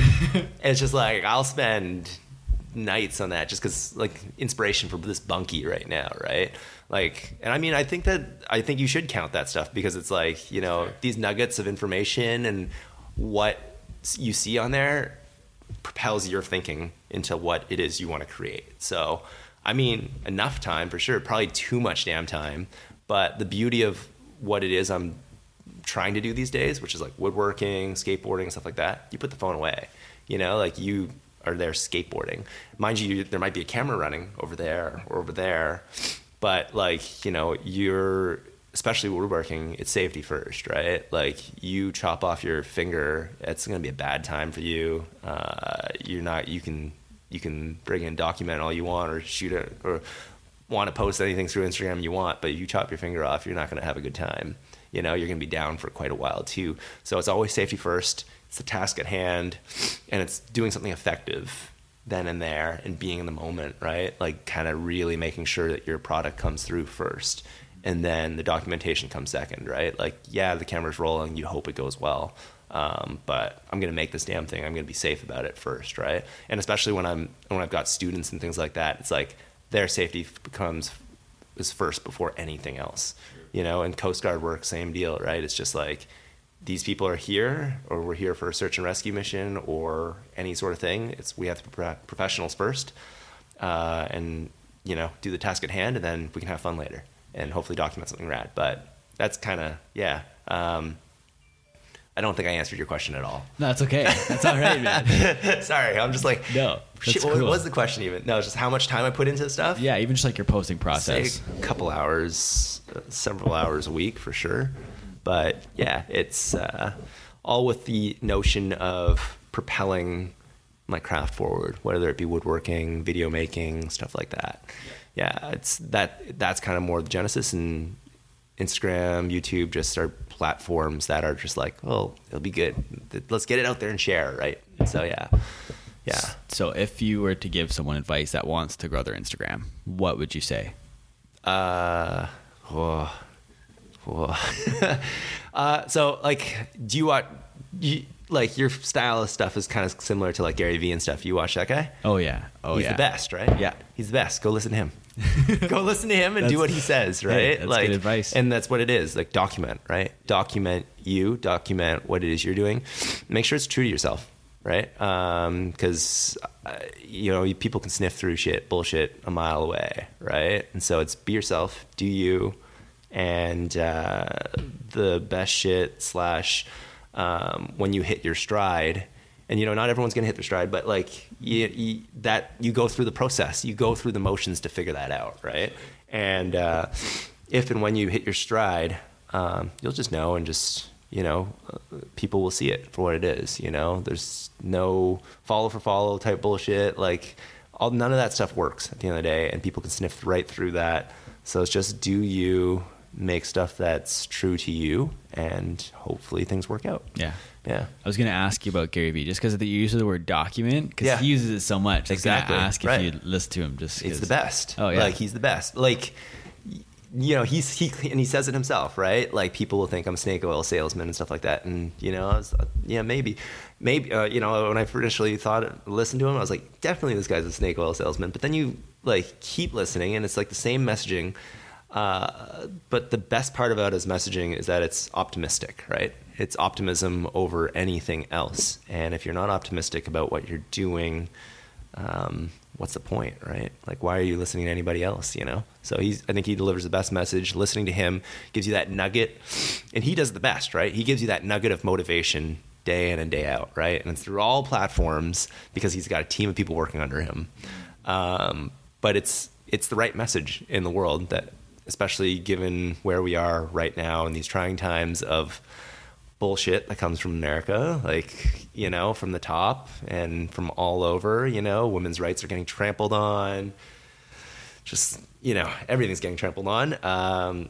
It's the right message for right now, and it's stuff that I believe in, and he's great. I don't believe in everything that he says, but I think it's the right message and a good nugget of motivation. And listening to his advice is probably the best advice you could probably have at this point. So, do you though? Yeah. Right? Yeah. That's awesome. So with other platforms, we kind of talked a lot about Instagram. Yeah. You don't really use Twitter at all. No. Yeah. No. I it's think not really for me. That's fair. Yeah. Facebook. I think you have a Facebook page. I have a Facebook page, personal one. And it's for like the homies and stuff. Yeah. But should I make it a business and stuff? Like, I'm like, I don't know. I don't really want to give Zuckerberg too much more money if I don't have to. Like, should I go heavy into that? I think I've kind of figured out too, taking a look at where my income sort of comes from and stuff like that. Yeah, I have my full-time gig, which is great. Woodworking is awesome, and I went head over heels for that. I want to say the end of last year, going into the early of this year. When you make a paddle, it's 3 hours of work. I'm making basically $300 per paddle. It's $100 per hour, but stretched over the course of a few days, right? And I max out at about 4 a week. And so it's great, but they're not necessarily all going to sell. And so that's a challenge. And when you do photo video work, my rate's like $2,500 a day or something like that.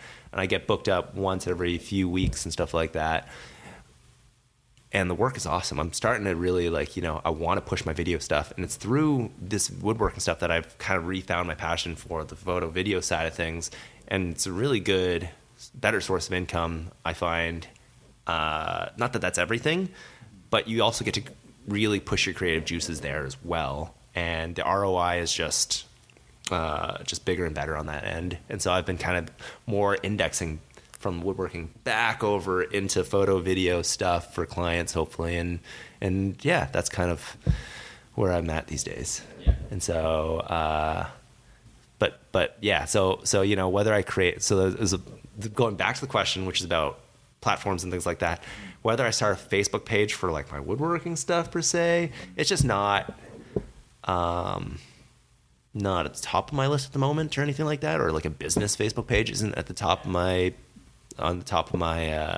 priority list at this moment. It's really just creating awesome content and showing people that I can, you know, hopefully do it for them or something like that, and, you know, land the right clients. Not, you know, I've got a job. I'm not trying to necessarily just, you know, sell myself out to anybody. It's got to be a product that I actually believe in, people I want to work with, people I think who have the same kind of mentality as I do, like optimistic, a positive outlook, and like, you know, it's the right product that will actually add value to people's lives.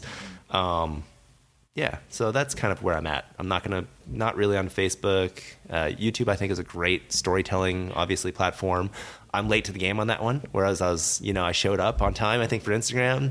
I'm a little late to the game on YouTube, but, you know, hopefully it's still stuff that it's the documentation side of things, and it's pushing me to make longer form video content, which I think is very important. And it's just documenting the process. Yeah. Yeah. So with your YouTube, you have 630 something like subs. that. Yeah. But you have multiple videos with over like 1,000 views. Is there like a formula? Like, how do you do that? Like, 'cause you get more views per. You just make epic shit. Like, hopefully. Yeah.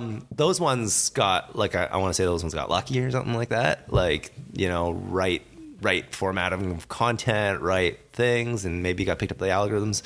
But I mean, at the same time, it's like, yeah, I don't know. I'm like still pretty new to that. I'm not like epic at it, but I'm just trying to create stuff that's gonna, again, that makes my eyes pop into my head, and hopefully it catches on. And, you know, the consistency there as I'm trying to put out a video a week of longer form stuff. It's not very easy. It's very time consuming, but but you know what?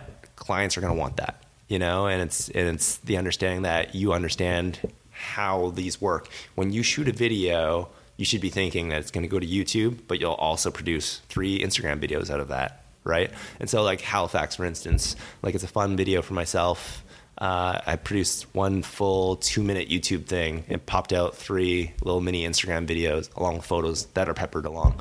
And I think when you approach a client these days, that's the approach. You know, you can't just spend 1 day on photos and here's photos. Like, it's good. Don't mind you, but, like, you know, you got to think bigger picture and how to hit all the platforms just to a large degree, right? And so, yeah, that's kind of that side of things. Yeah, no, I totally agree, and that's why I have the cameras with the podcast, right? I know, dude, and that's why I friggin' walked in here and said, I'm friggin' impressed, dude. You're working, and you're like, I'm going to pop this out. It's a live edit. I'm just like, dude, I'm going to try. Like, it's the first time I've done the live edit, so we'll see how it turns out. Dude, but whatever. We need to do this again. We can do it again. Yeah. So with the with the YouTube, you have one video in particular that your first video that really popped. I think it has like 7.8 thousand views. Was like it the levitating planner? Yeah, sure. Which is super sick. Sure, I hit that concept at the right time, I guess. You know? And it's, you know, it's. I was just thinking about this yesterday for some reason.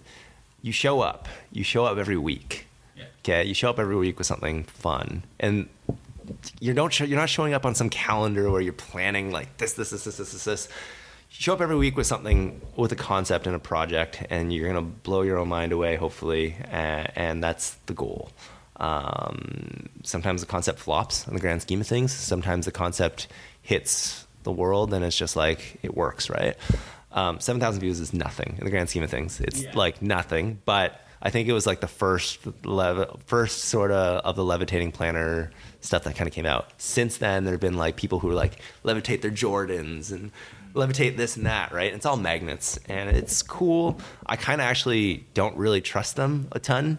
Like, they work and they're good, but if you have them around your computers and things like that, I'm just like, yo, that's like sketchy and like stuff. One bump, right? Yeah, and so I've just been like not making them anymore because I'm just like, you know, what's the real value that it's adding to anybody's life? And / like, it's made in China. Who knows the process that was made under and things like that. So it was fun for what it was. It's not something I make anymore, but yeah. So I think I just had that nugget in my head.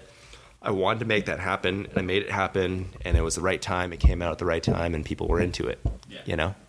Yeah. That's cool. So with you, is YouTube is your goal to kind of start growing YouTube more and more? Yeah. But it's more, I don't know if it's necessarily growing my YouTube more and more. It's more on the lines of making me practice more.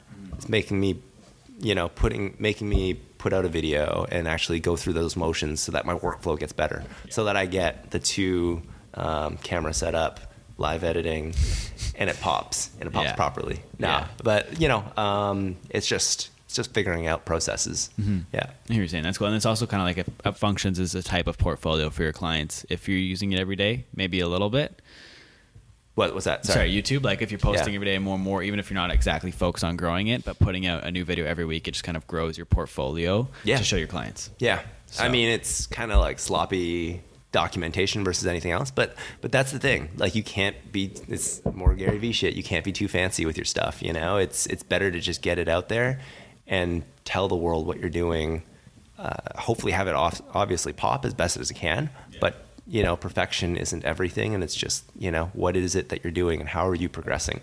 I care more about the person and how, and there's truth in their story than I do about them producing the most epic thing every few months necessarily, right? Like, I mean, there's something to say for that, but yeah, I like following people and understanding what it is they're doing in life and how they're progressing, right? Yeah, so, I totally agree. It's a story more than anything. Yeah. Like I think you look at Casey Neistat, he talks about some of his most viewed videos of all time are shot on like a camera from Walmart. Yeah, sure. And it's just like it's just crazy just to think that people put so much like stress into the gear when it's not. Gear helps to an extent, of course, but... And I'm always at a crossroads too, right? Can I actually present myself as a professional photographer, videographer these days if I don't show up with a red? If I don't show up with a C100 or whatever it is, right? Or an FS7. Coffee ground, sorry. Oh, good, man.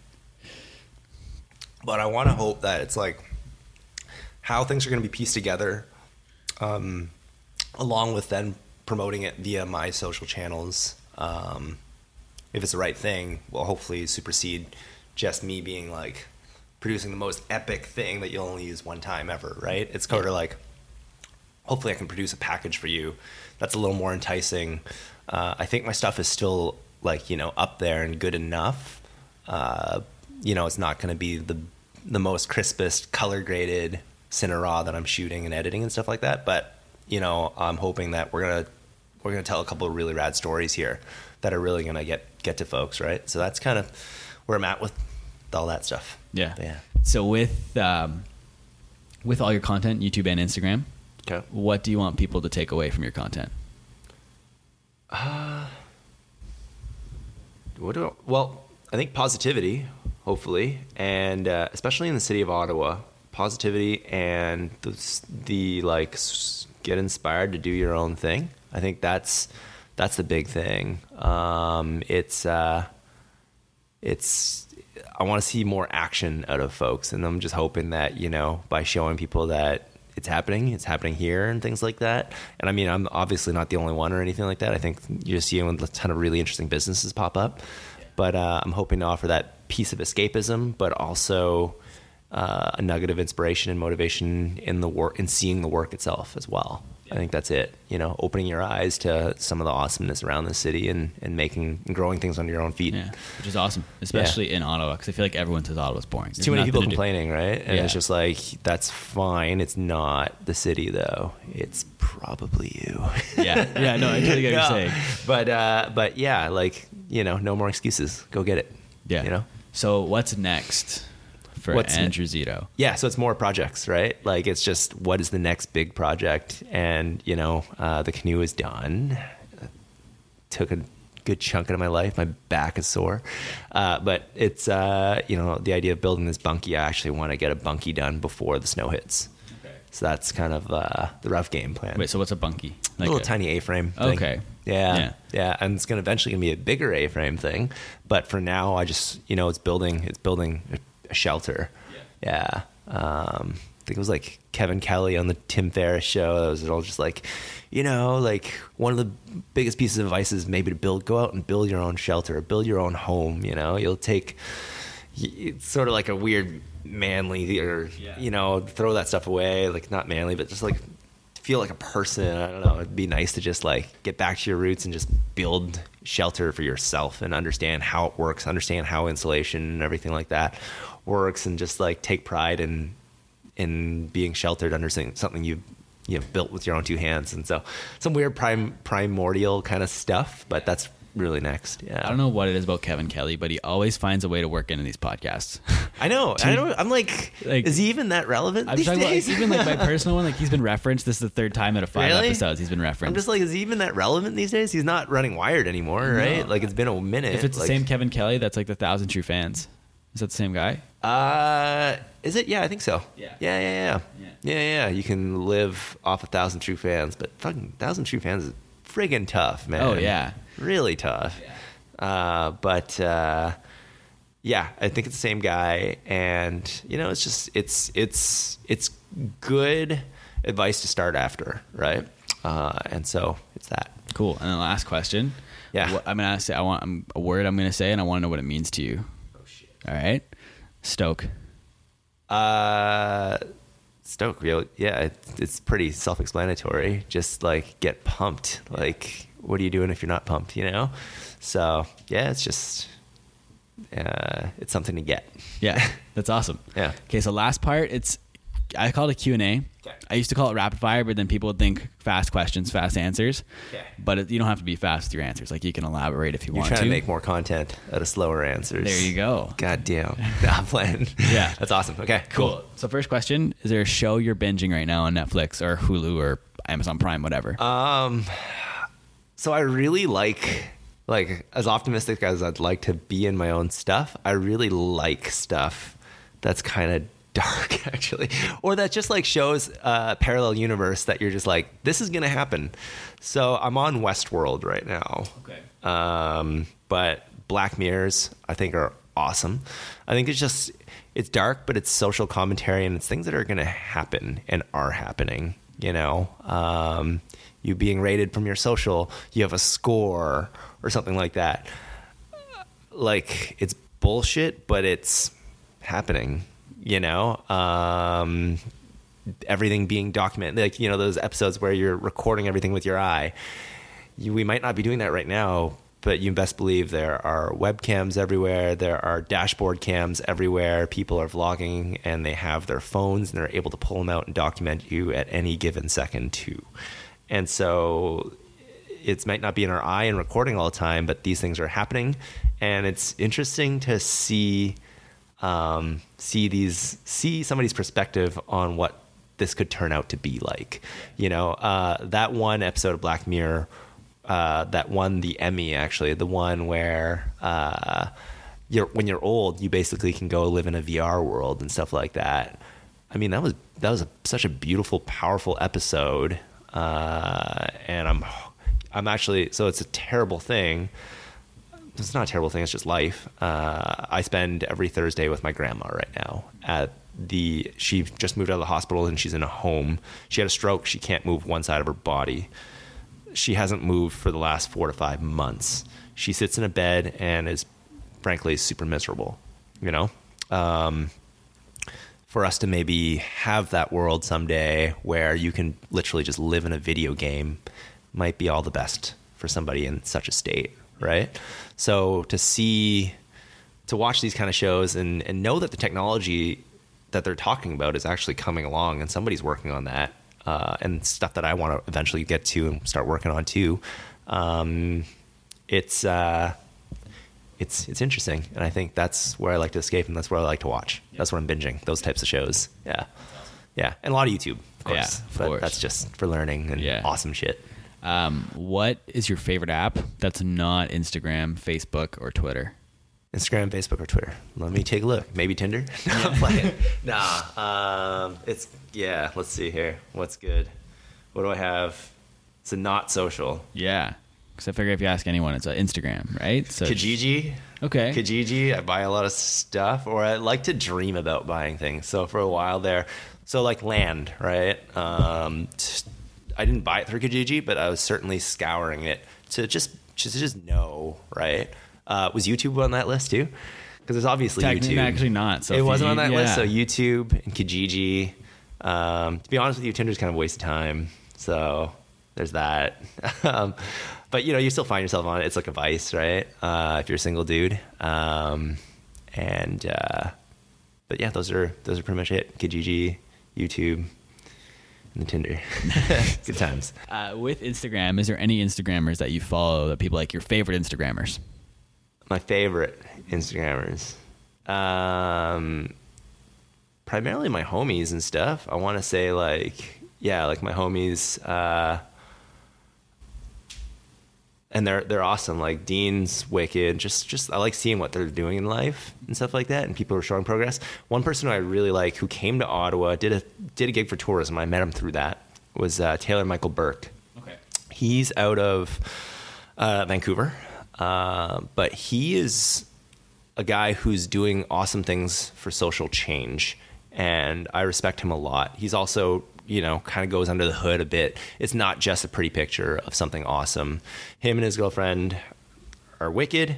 They're showing that they're developing their skills. They're going on epic adventures. They're learning how to, they both lead climb some really rad mountains and things like that. And then there's more than just going to a location shooting a photo. They're challenging themselves. They're, obviously safety has to be a major concern in everything that they do. They also work for an organization, I believe it's called Ocean Legacy, but they properly go and do shoreline cleanups regularly. And they show how much plastic and also foam from docks, abandoned docks like that. They're showing up on so many shorelines on BC where it's just like littered with foam everywhere. They're exposing that. They're using their platforms to tell people that, and they're showing that they're actually cleaning it up, and that there's organizations that you can then go and participate in, and to do that yourself and help out and make positive impact and positive changes. So he's a guy that I'm a big fan of. And people who are building, like Trent built a huge community. It's a Presler woodshop, and he's just a great guy. Those are two that just off the top of my head, big fans of, and I think they're doing that right. Yeah. That's awesome. And then you talked about YouTube. Yeah, sure. Who are like your favorite YouTubers? So McKinnon's probably at the top, like more so than Neistat probably. Like good old Canadian dude out of Toronto. It's just comes at you a ball of friggin' energy, but a lot of really good factual information and learning. Like you can learn so much from that guy, and in a good way. He's such an amazing individual, and he's Canadian, so that's awesome. Yeah. So Peter McKinnon, yeah. Where do you land with his vlogs? Do you like his vlogs, or do you wish he was still doing more tutorial stuff like he used to? I think they're great. Yeah. I don't know. In my opinion, there's not a thing that he puts out that isn't good. So I don't know. I don't mind it, like either or, because tutorials are tutorials. That's the thing too. Like the way Gary Vee puts it out, it's just like, I don't need to tell you how to necessarily do something. If you see something and you want to do it, go freaking YouTube it up with somebody else, or go Google it elsewhere. You'll be able to learn it. Yeah. And it's how people live their lives. That's kind of nice. Yeah. So I don't mind it. I think he's doing a great job. Yeah. What's the music you're listening to right now? The more weird and random, the better. So what is it? Couple. I'll list off a couple and not take too much time. DJ Quads is epic for friggin' YouTube, Instagram stuff. It's got a free SoundCloud. You can download for pretty much everything. Petra put me on that, and friggin' super stoked on having her help me like that. That was awesome. The music is incredible. And then one of the guys at the shop, Murray, he listened to a lot of Leaf Volbeck. And at first I was like, what is this? It's so slow and stuff like that. But like, it's actually so soothing. And his music, he's a Canadian guy. I believe he's out of Montreal. And it's just like, now I'm starting to sing along to it. He's always in the shop singing along to it. And he's got a great voice of a goddamn angel, right? And it's just soothing. So when you are doing like, you know, really intense work and stuff like that, and you can have background music playing, I just find it puts me at ease, and just it's great. So maybe those two for now. Yeah, that's awesome. Do you have any books that you've read or that you'd recommend? So I'm actually reading a book right now. It's called Canoeing Through the Mountains, and it's by a local guy, Phil Weir. His son put me onto him. His son actually bought a paddle for him. His son is a guy named Pat Weir, and his Instagram's like the Pat Weir. He is a Canadian kid, originally from Ottawa, lives in Vancouver. He does incredible drone work. So he shot all the drone work in Deadpool 2, and stuff like that. And he's just an Ottawa dude who reached out to me, and I was like, "Oh my God, dude, you are incredible." And then he bought this paddle for his dad. And so I went and delivered this paddle, and then he's just like, "Oh, hey, this is amazing." And they were like the loveliest. So his mom and dad are the loveliest people ever. And his dad's just like, "Let me give you this book that I wrote from a canoeing adventure. And also, if you want to go canoe some white water sometime, just let me know. We can go do it." And I'm really hoping to do that actually before the year closes out. But it's about his adventure through the Northwest Territories out to the Mackenzie, but it's through mountains in the Arctic pretty much. And it's just like the most psychotic canoeing adventure that I'm just like, I can't even, you know, I love canoeing. I like flat water, mellow canoeing, but he's on another level. And this book, it's really well written, and he's a local Ottawa guy. And, you know, I'm not a huge reader, but I definitely pull it out every time I'm traveling, and it's great. Yeah. Any podcasts you listen to? The Gary Vee podcast is great. Akimbo by Seth Godin is good. It's new. It's pretty much like, you know, his blog brought into him reading it out kind of a deal. His voice is a bit monotonous, so I tend to not hear everything and have to listen to things 2 or 3 times, whereas I do find the animated voices of Gary Vee and stuff like that, like you just can't miss it sometimes when he says something, right? Radiolab is incredible. Radiolab's just like such a well-produced, it was like sort of my first foray into podcasts, listening to them, and it's such incredible storytelling. There are stories that are just like, you know, they're award-winning, and they're just like rightfully so. It's just how a podcast could and should be done if you had the million years and, you know, all the production time and stuff like that. Other than that, Freakonomics is awesome. Science Versus, I love Wendy Zuckerman. She's wicked. Yeah. That's awesome. Travel a lot, so I listen to a lot of podcasts and stuff. And do you listen to them on regular speed? Like I know some people listen to them at No, sorry, I don't listen to it on fast speed. Yeah. I've like seen that, and they just sound like mice, and so I'm just regular speed. I want to get to know this person. I want to get to know their tone and get a vibe for them. So I listen to regular speed. Yeah. I hear you. See, I listen to them on double speed. Do you? It's weird because you take your headphones out and everything feels like it's in slow motion for like 5 seconds, and then you kind of snap back. It's weird. Now, like, do you watch Dragon Ball Z? No. Have you ever watched the Dragon Ball Z? Not really. God damn. But I'm just like, you know, do you find that you're just like, information comes slower to you after you've listened to everything double time, and you're more capable then of like sucking up information? Maybe a little bit. Yeah. Like there was I went to a thing yesterday. It was called Creative Mornings. Yeah, that's awesome. Yeah. Friggin' dude, Maxine who runs it, it's incredible. Yeah. So I went to my first one yesterday, and I'm so used to listening to Gary Vee keynotes at double speed. I'm listening to a regular keynote or like a speech at like normal speed. So it was like different. You're like, hurry up. No, I was just curious because like I listened to it, so I was wondering if other people. I listen to regular ass speed because I like to just, things are slow with me. That's fair. Yeah. Restaurants. This is kind of a local Ottawa question. Restaurants in the city you'd recommend are like little hidden gems. Oh, they're the best. So Citizen, incredible. Town, incredible. Same owners, Mark and Lori. Mondays, they do Meatless Mondays with Mike Frank and Drew Fraser. That, like, it's just such a friggin' combo. I love them. Ivan's crazy, but Union 613 is awesome. Also a rad hit. They got Jabberwocky upstairs, which is a nice bar. Been going there for years. They've been having in this other spot, they've been having a tough time because there's so much damn construction in front of them right now. They've had to put up a bunch of signs, but I go there once a week and take a takeout box. And it's so much damn food. It's like $15 for like a takeout box, but you're going to be eating for like 2 or 3 days.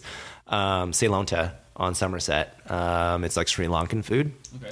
and it's a friggin' gem. They're just going through a really tough time with construction right now. So if more people can go there, that'd be awesome. Because I don't want to lose them. They're just like, you know, it's such a great value for so much food there, and they're great people. Those are kind of a few, yeah. Yeah. So this morning and night routine's like a consistent one. Like I'm just personally You're interested. going heavy into Tim Ferriss territory here. I sure am. My dog hair right here. Could have been my dogs too, but we'll see. Your girlfriend's taking a long walk, isn't she? Yeah. Oh yeah. Like, don't come back for 2 hours. No. Rituals. Coffee. Yeah. Coffee is a big one. Whether it be if I don't have cream, I'm terrible. I drink coffee with cream. If I don't have cream, I will make a Chemex, and it'll be awesome. If I do have cream, I'll usually make an espresso just because it's kind of quicker. That's usually it these days. I've been, you know, like I said, I've been jamming some Leaf Fullback in the morning to kind of soothe and take things easy there. And then a lot of nights it's usually woodworking and stuff like that. And, you know, I kind of just get into a Zen state when I'm doing that, and a little bit of skateboarding before that. So I'll usually finish work, skateboard, and then woodwork / document it all while I'm there and stuff. So that's kind of usually when I'm not traveling, that's kind of like my routine, and it's just like progress always, right? Mm-hmm. Yeah. That's awesome. Okay, now this next question I've stolen from Gary Vee. Okay, straight up. You might have heard Post it it if you've listened to his pod sessions. Okay. What are you obsessed with? And it's not like a high level. It's like a random nitty gritty thing. Like, right. There's these new trucks I got for my skateboard, and they're just unreal. What do you like ride? What do you got? What do you skate? Do you skate with a longboard? I have a longboard. I know. I can't accept this podcast anymore. Throw it all out. I'm playing. What am I obsessed with right now? I think I thought about that the other day just because I heard it, and then like I clearly am not thinking about that anymore. I mean, you asked me a week ago, it would have been Westworld maybe. I was just like kind of crunching it just because it was kind of interesting seeing Anthony Hopkins make this world go all crazy. I'm only on season 1, so there's like that, and it's like Anthony Hopkins is in a television show, which is kind of cool. So it's kind of obsessed with that. Clearly, like trying to my own projects and stuff like that. So trying to finish this canoe. Yeah, that's kind of it. Yeah? Yeah. 3 items on your bucket list. Items on the bucket list. So I actually crossed off a big one this year, I think. They're just kind of like adventures and things to do. Like definitely the one would be to build this monkey and kind of eventually build a bigger home. So that's one of them. One was just like, I have like micro adventures that I kind of like I'm obsessed about. And the one this year was actually climbing what's called the elephant wall, or le Paroi Elephant at Poisson Blanc. So Lac Poisson Blanc. It's this 8-kilometer paddle into it. And then it's like this 100-foot rock face. It's a 5'8", like for grading of like rock climbing stuff. It's like a 5'8" wall. You can top rope it and stuff like that. So you just, you hike up the side, you sling down like a 200, 300 foot, 250 foot rope or something like that. And then, you tie in, you got your belayer, you belay from a canoe. And so it's just like a beautiful freaking thing. I've got like shots of it from my gram. I shot a video there. Ton of drone stuff where you're just like what kind of like, this is planet Earth, you can just like canoe up to the side of a rock face and then climb up to the top and make it out. And it's just like, dude, how sick is that? So like last year, I think I first saw it, this canoe company, Abitibi, out of Quebec. They popped out a short Vimeo video of it that was like a minute long. And I was just like, I need to do that. So that was on the bucket list this year. And I actually did it twice, which I'm just like so freaking pumped on. I had some really good friends take us there the first time, showed us the ropes, literally, made sure we did it all safely. And then the second time, myself and my friend Marley, we did it ourselves. We were canoeing in a lightning storm. It was really sketchy at first, but we found epic shelter, camped out, then climbed it the next day. And it's just like so pumped. It's such an epic adventure. So that was on my list this year. And then the third one, I don't know if I have a third one right this second. Okay.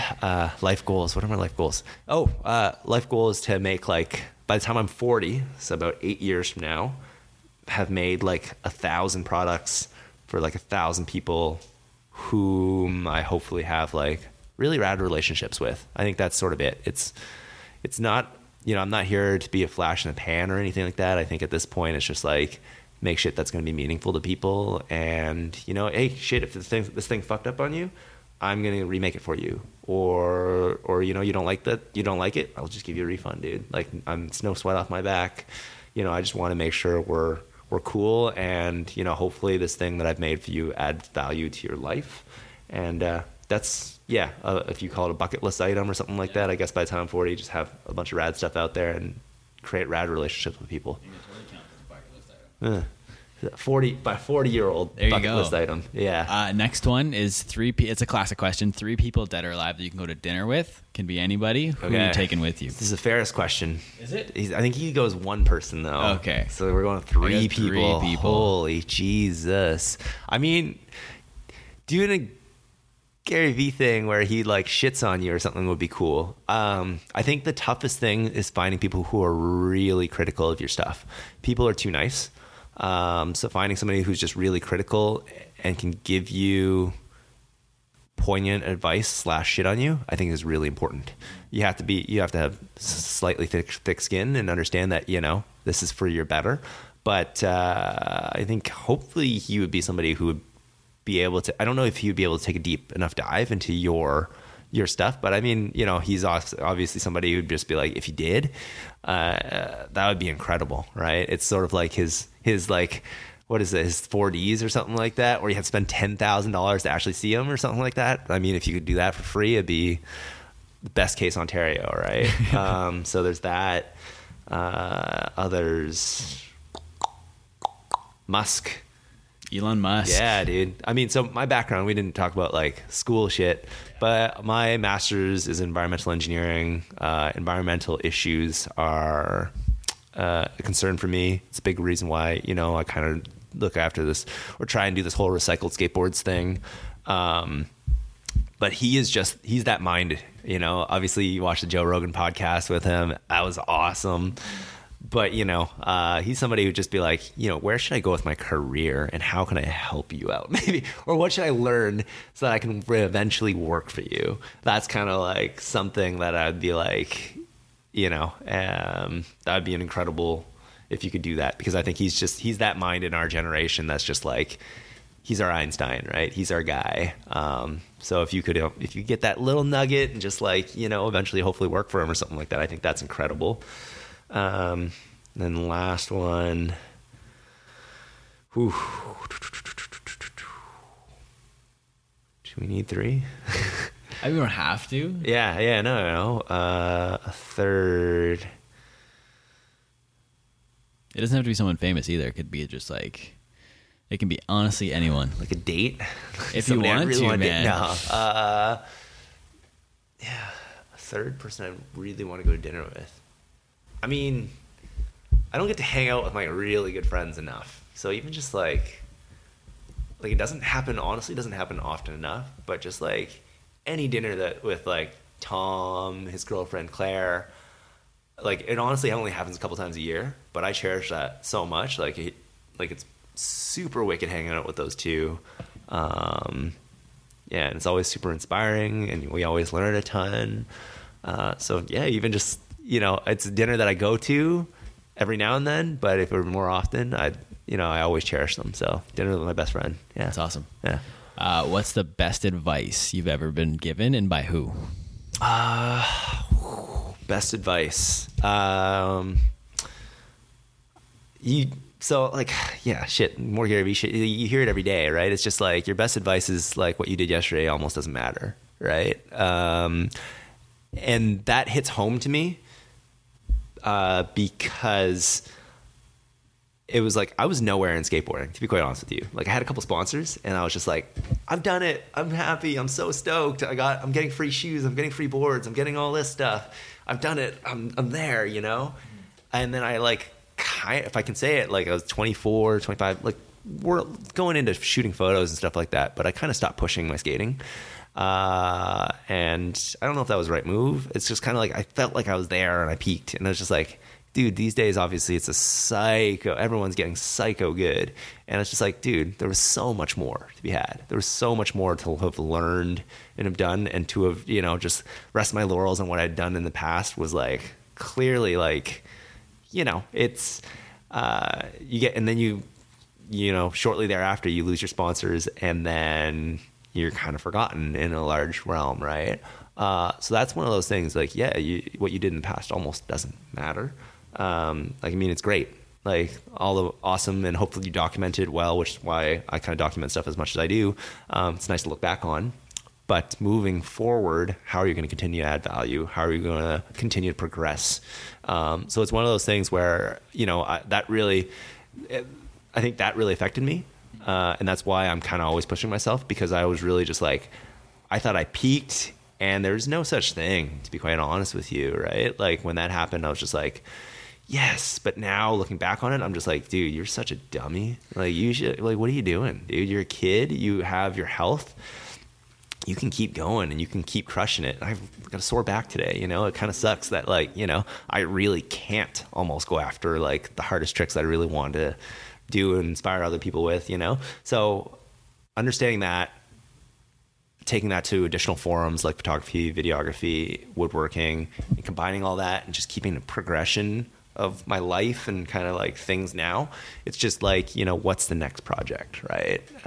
That's what keeps me happy. It's what keeps me sane. And it's what I like going after. And I've really found that. That's the advice, is to not stop and just, what's next? Keep going. That's awesome. Yeah. What's one thing about you that people wouldn't expect? What's something that people don't expect about me?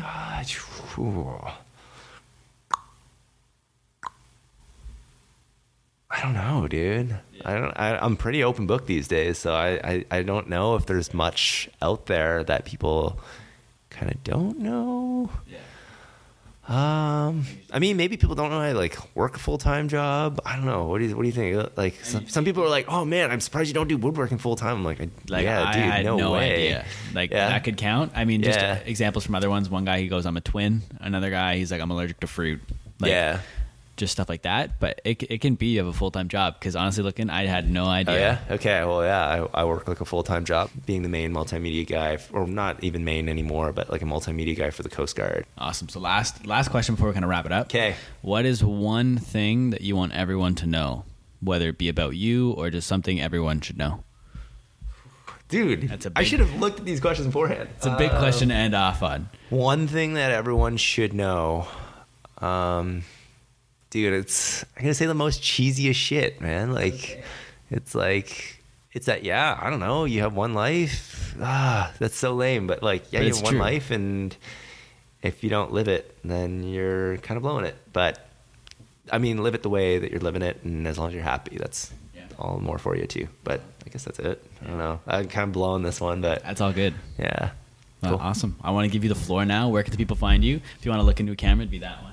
Okay. But you don't have to if you don't want to. Yeah, that's where I'm just like, so Instagram, it's my last name twice at Szeto, I guess, and the YouTube, I guess I'm trying to grow the subscriber shit, but I'm like not all that psycho about that stuff. You watch it if you want. If you don't, that's cool too.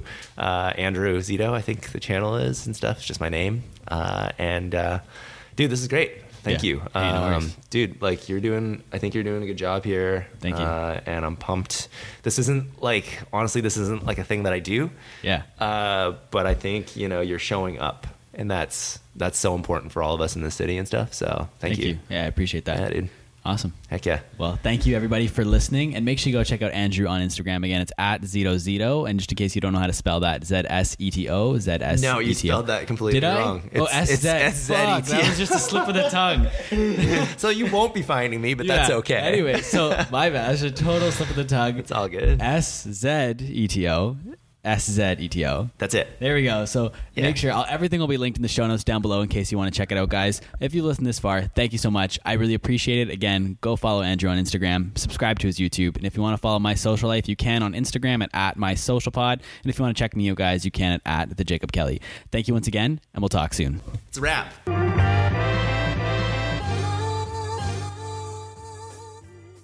Thank you once again for listening to this episode of My Social Life. If you like this episode, please leave us a rating and a review. The more ratings and reviews we get, the more likely other people are going to be shown this podcast, the more people are going to find it, more people are going to listen to it, and it's just better for the podcast. And if you've listened this far, as I said, thank you so much. I really appreciate it. Whether you've listened to the entire thing or only bits and pieces, it means a ton to me that you've taken the time to check this out. And as I said in the intro, make sure you screenshot that you're listening to this and post it to your Instagram story and tag at My Social Pod. And if you do that, I will share it to the My Social Life Instagram story, giving you a little promo. I just want to see who's listening to this podcast. I'd love to see the community we're building here. And make sure you guys go and check out Szeto on Instagram. He's at SZETO, SZETO, at Szeto. He posts some unreal pictures, guys. They're so cool. He's going to be a follow that you won't regret. And also make sure you go and check out his YouTube channel and subscribe to him. He's at just over 630. Hopefully he'll hit 1,000 subscribers there soon. Like I said, he posts some great videos too. Like, highly recommend you check him out there. And make sure you follow My Social Life on Instagram. It's at My Social Pod. I post clips from the podcast there. I'm starting to post some quote graphics, so playing around with different kinds of content that's not just the podcast. So I highly recommend you check that out. And make sure you check me out. You can follow me on Instagram and Twitter at the Jacob Kelly. I've been doing Instagram vlogs on my Instagram story where I post behind the scenes from my work, from this podcast. So it's a pretty cool insight into what goes into producing My Social Life. So make sure you check it out there. Again, that's at the Jacob Kelly. Thank you once again for listening. We'll talk soon.